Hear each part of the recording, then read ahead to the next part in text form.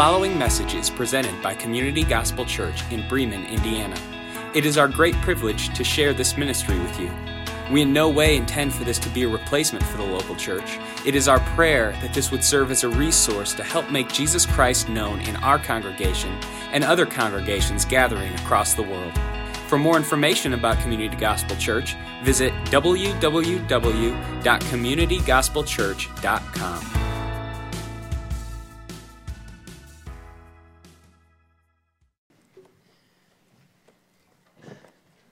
Well, I'm grateful to be with you again. I guess Jordan left no instructions. They said to introduce me because I'm known here, and that's great. I've been here quite a bit.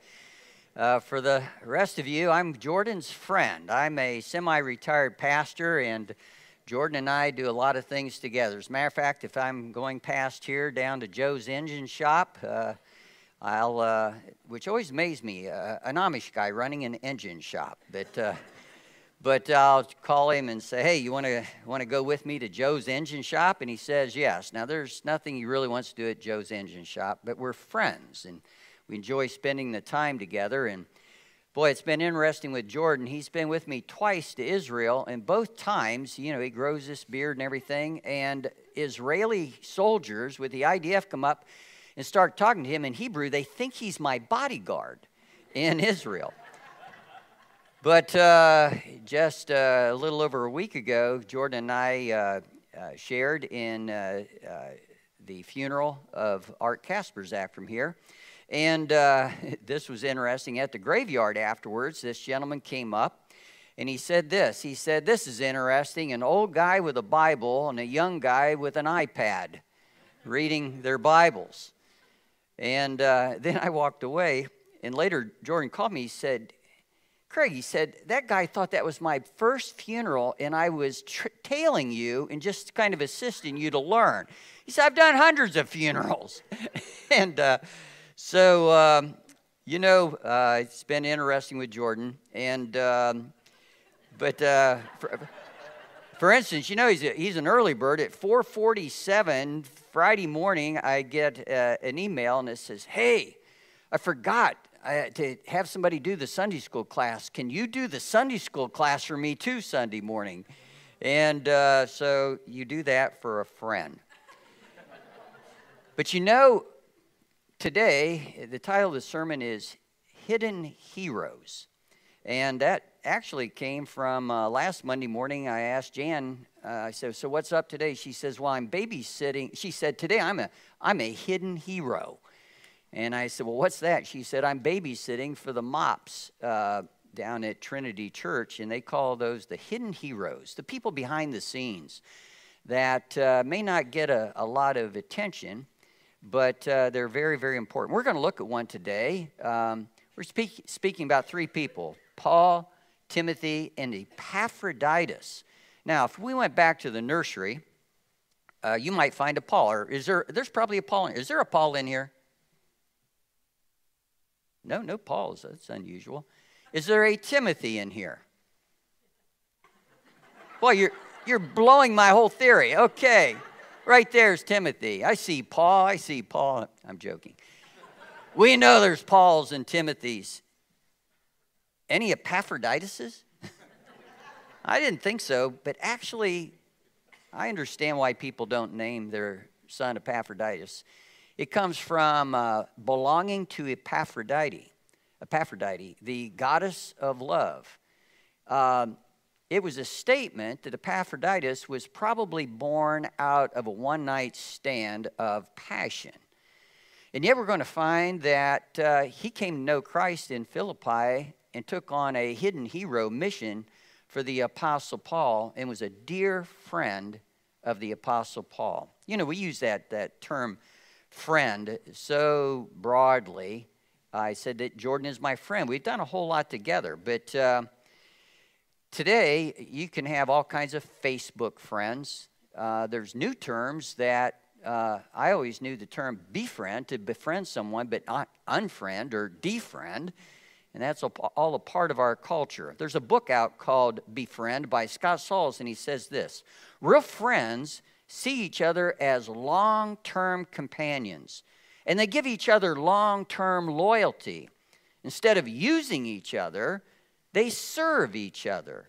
Instead of keeping score with each other, they support, they champion, they encourage, they serve, they forgive, and they strengthen one another. Well, as you know in your study of the book of Philippians, Paul's in prison. What you may not know is he was hundreds and hundreds of miles away from Philippi. As a matter of fact, a journey from Philippi, according to how you went, the route, would be anywhere from 700 to 1,200 miles, whether you came across the Adriatic on a boat or not, taking minimum of 6 weeks, if not 3 months, to make that journey. Paul's in prison. He needs help. The church of Philippi sent a care package via Epaphroditus, who had proven himself now to be not a son of illegitimacy, but a son of God. And he had that role as a hidden hero to take that. Paul had Timothy with him there, assisting him in prison. At that time, your friends took care of your food and so forth, not like today if you're in prison.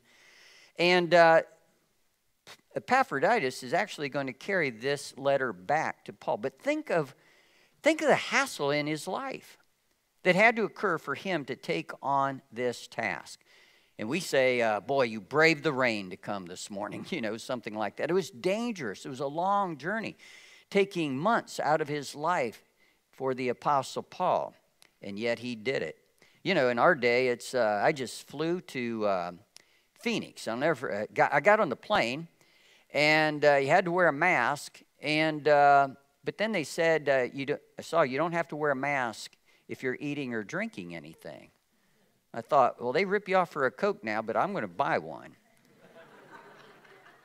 And then they said this flight is 3 hours and 15 minutes, and they were serious. They said, and you can't sip on a Coke for 3 hours and 15 minutes. That's exactly what I was planning on doing.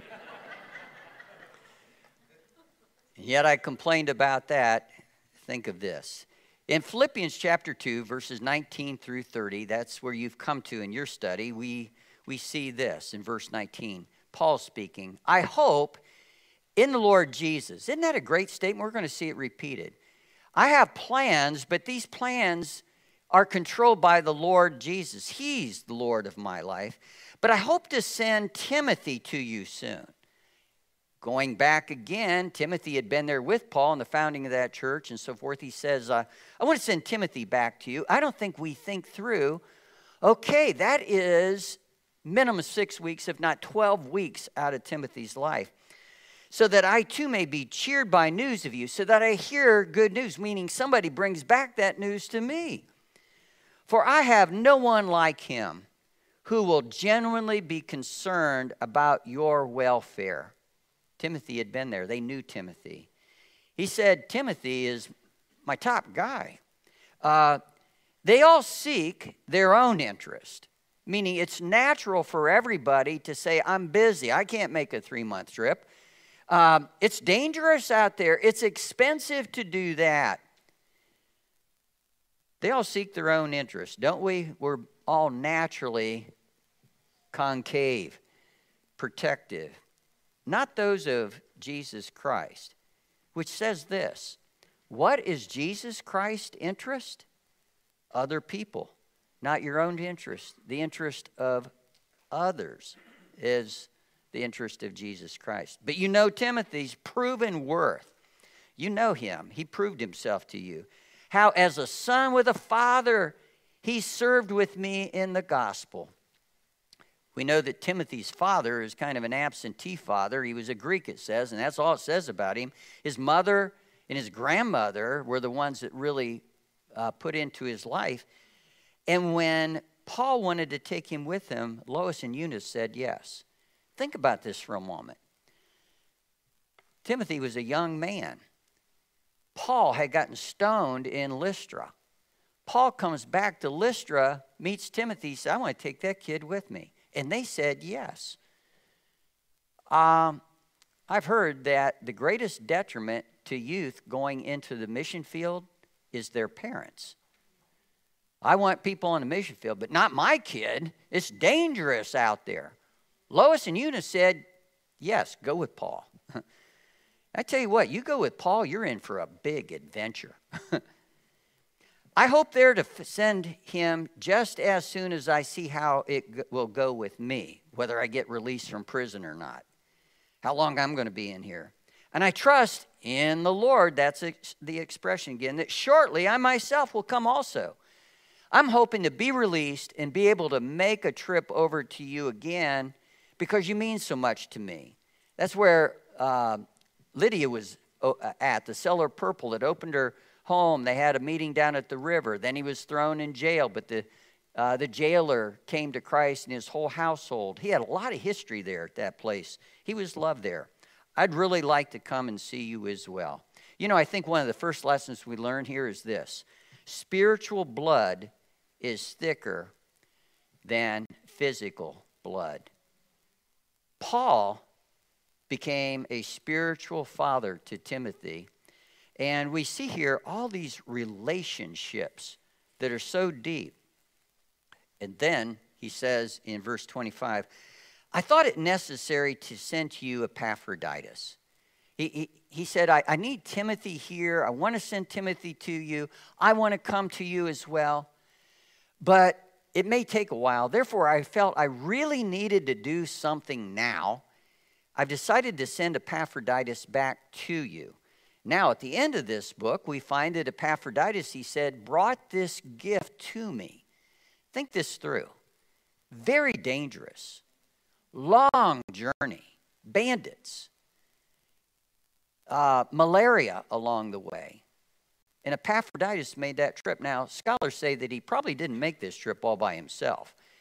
But when they thought about who can we trust with our money to take this money clear over there for Paul, they came up with Epaphroditus. And Epaphroditus said yes. Maybe he volunteered for it.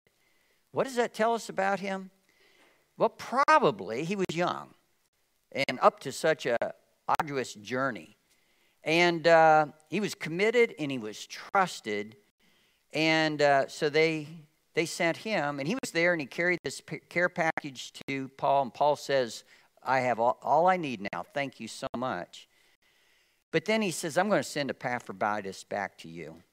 And then he says several things about Epaphroditus, 5 things that are true of everyone whose spiritual blood runs deep, thick. He's my brother. There's relationship. There's shared spiritual blood. He's my brother in Christ. Do we really realize that we are brothers and sisters in Christ? We're the family God. God is our Father. He's my fellow worker. You see, there's a relationship that's deep amongst believers, and there's work to do. And we work together. Someone said a shared joy is a double joy, and a shared sorrow is but half a sorrow. We're in this together. We work together. Ecclesiastes said, two are better than one because you get more done. There's just the encouragement that comes when you do that together. Next, if you don't believe that, try teeter-tottering by yourself sometime. 2 are better than 1. We're in work together. So we share spiritual blood and we sweat blood together. And he's a fellow soldier. A fellow soldier. We shed blood together. You know, I have a book called Friendships Forged in War about the Vietnam War. And the gentleman that wrote it said this. And you have to understand this line.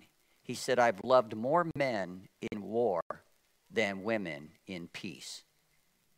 What did he mean? When you're in that firefight with others, you're sharing an experience that is so deep. Like Jonathan and David, you watch one another's backs, you shed blood together. There's friendships forged in war. You know, I shared with you that I assisted in Art Kasperzak's funeral, and these old World War II guys, the greatest generation, they never talk about it. I never knew that about Art. Art, I've never seen so many ribbons in my life, a big plaque with all of the ribbons he won. He was awarded through World War II and the Korean War. Melba said he came back. She didn't know about it either. She knew that he was served, but just come back, go back to work.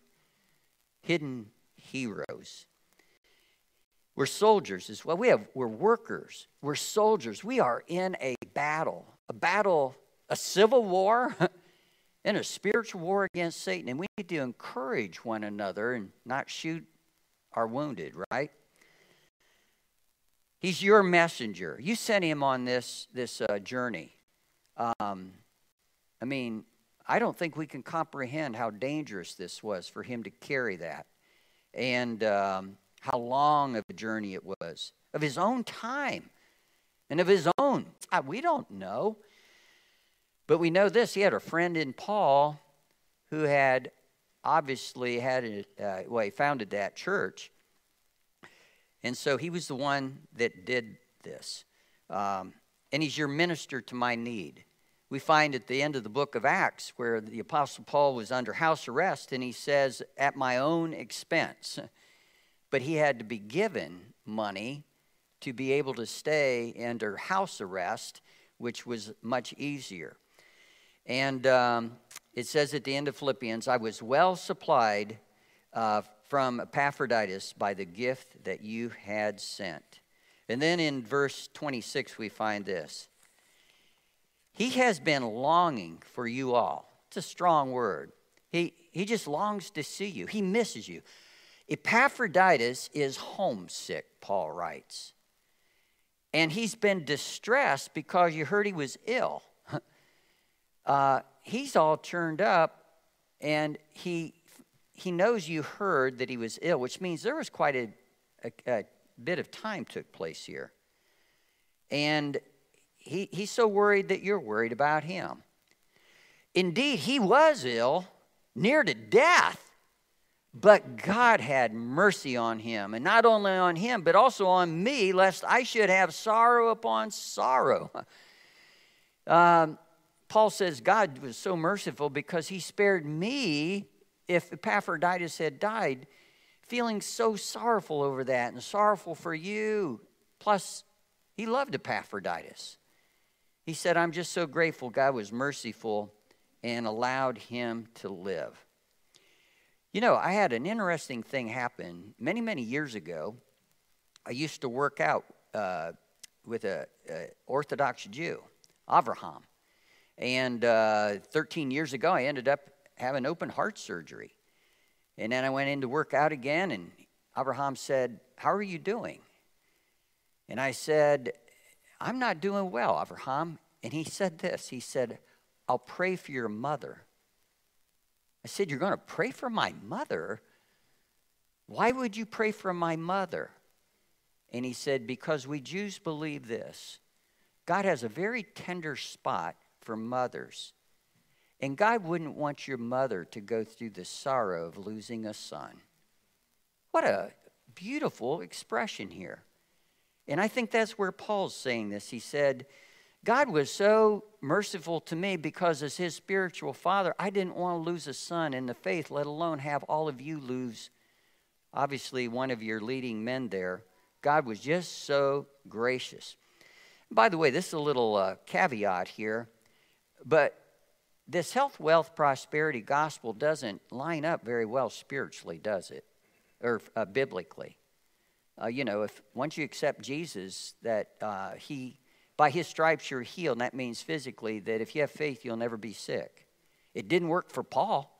As a matter of fact, Paul says when he got to Galatians, he said the reason why, in Galatians 4:13, it was because of an illness that I first preached to you.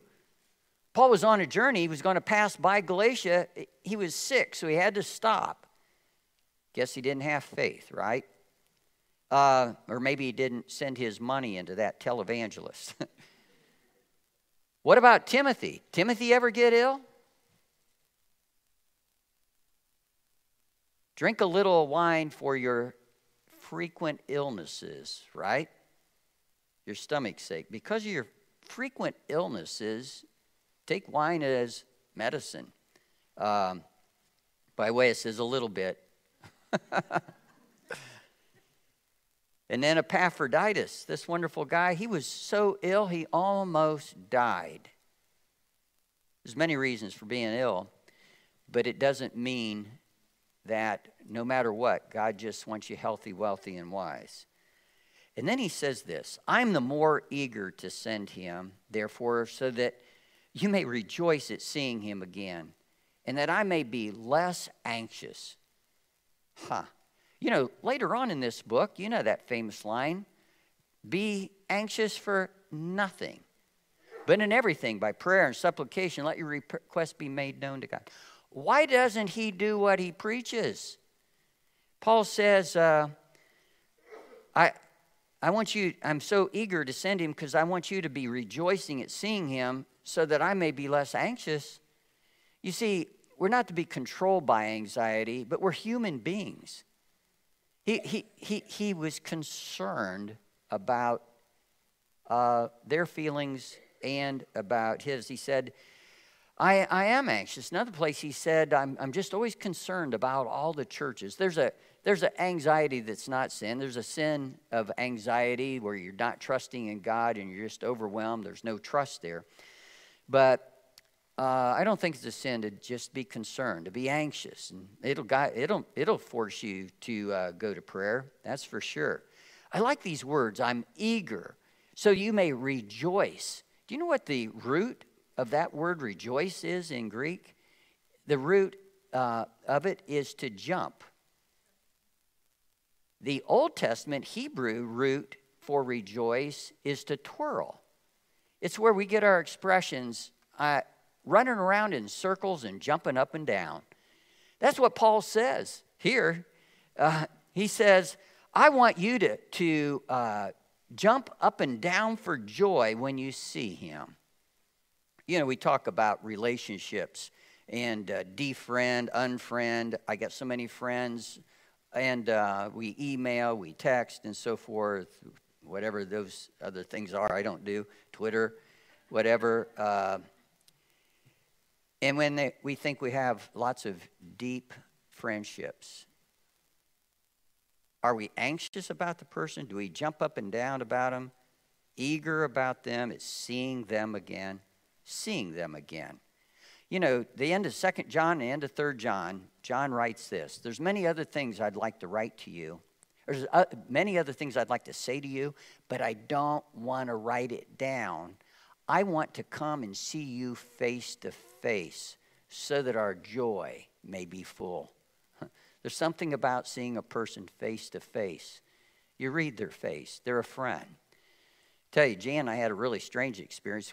This is several years ago, we went to a movie theater over in the 100 Center. It doesn't even exist now. It was one of those theaters that they chopped up in pieces, smaller screen, maybe seats 100 people. We're waiting for a movie to start, and there's probably 50 people in there. And all of a sudden, behind us, we hear this statement. Hey, everybody. It's like, man, alive, They shoot people in movie theaters. Turn around, there's a guy standing up, pointing at the guy beside him. He said, hey, it's my brother's birthday. Would you all sing happy birthday to him? So we all sang happy birthday to this guy in the theater, and it went real well until you come to the part where you're supposed to give his name. And then it was happy birthday to the guy's brother. Happy birthday to you. And when it was done, everybody looked around and started laughing, the absurdity of it all. Singing happy birthday to a guy that you don't even know who he is. And of course, that guy was really embarrassed sitting there. His brother did that too. Make certain that those aren't the kind of friends you have. Friends in name only, I'll sing happy birthday to you, but then I'll never see you again. Or maybe you're a Facebook friend out there in the multitudes. Verse 29, so receive him in the Lord. There's that expression again 3 times now. In the Lord, in the Lord, in the Lord. receive him as though he is the Lord, actually, with all joy, and honor such men. The word honor, it comes from the word heavy. Make him heavy. Give him a lot of weight. Treat him like he's somebody. I mean, what do you think they did when he got back? I think it could be interpreted, throw him a party.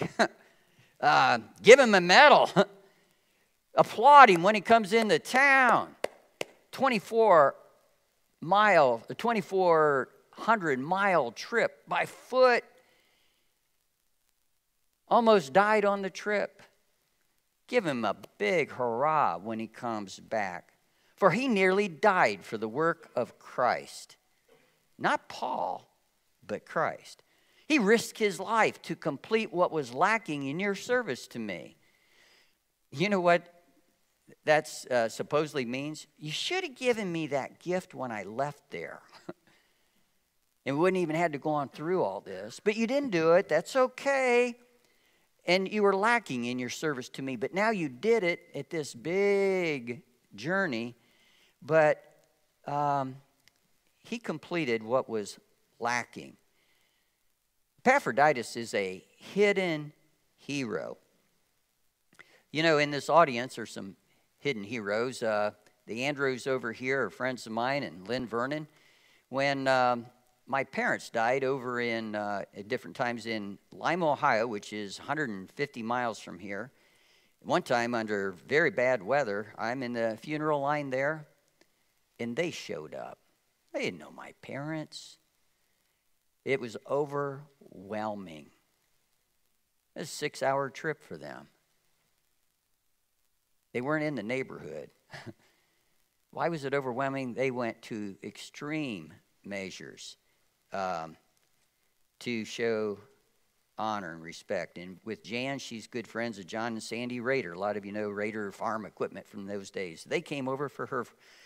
And again, put yourself in that place. It's just overwhelming. You know, I know we've got dog people and we've got cat people in this world. And but I had a guy recently tell me this. He had several churches that he had some real problems in, and just didn't work out for him. And I got to stay at one church 26 years. He said, you know, Craig, he said, the difference between you and me, he said, you had a dog church. I had a bunch of cat churches. He said, cat churches, they don't build relationships with you, you know. As a matter of fact, I saw this great cartoon recently. It says, this elderly woman looking at her cat longingly, and she said, you're my everything. And the cat looks at her and says, you're my can opener. Now, we had a cat, and just recently, I think it drank antifreeze, is what I've been told, perhaps.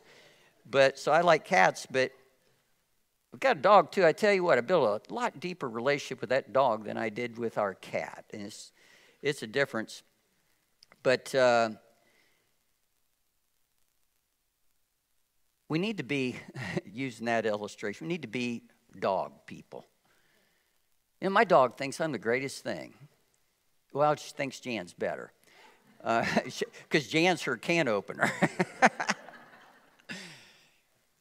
But what about ourselves? Are we distant, cool, calculated, or are we more like Epaphroditus? I'll tell you what, I've never done a sermon on Epaphroditus before. I like the guy. Now, listen to this. His name belongs to Epaphroditus. But something happened to him that he no longer belonged to the goddess of love. He belonged to the God of love. Listen to this statement out of John, the Gospel of John, verse 13. As many as received him, Jesus, he gave them power to become sons of God, even to those who were born, believe on his name, which were born not of blood, nor of the will of the flesh, nor the will of man, but born of God. You see, Epaphroditus was born again. He was born perhaps at a orgy party for Epaphroditus, and that was what they gave him as a name. But God moved into his life, transformed him, made him a child of God, and now he's a child of the God of love. And now he was self-sacrificial in his life. He was other-centered. And that should be the story of our lives as well. By nature, we're all pretty self-centered. We're concave. We're in on ourselves, self-protective, and so forth. But something about Jesus Christ says, now Timothy, his interest is the interest of Christ, and that's other people. To meet their needs, but the deepest need of all is that they would become a child of God as well. Are you a child of God? Do you have brothers and sisters in Christ? Are you a fellow worker? Are you a soldier of Christ? Are you his messenger telling this good news? And are you a minister? That is, do you serve other people? I think Epaphroditus is a great example for us to follow. And we could also be, not in the limelight like Paul, but maybe we could be a hidden hero. Amen? Let's pray. Lord Jesus, thanks for the truth of Scripture. So many times we want to be in the limelight, but this Epaphroditus, I like this guy. Only mentioned here, but took a great journey for Christ and met Paul's need. May that be our life story as well. May we be hidden heroes for Jesus Christ. We prayed in Jesus' name. All God's people said, amen. Thank you for listening to the Community Gospel Church podcast. If you would like to support this ministry financially, simply log on to communitygospelchurch.com and click the Contribute tab.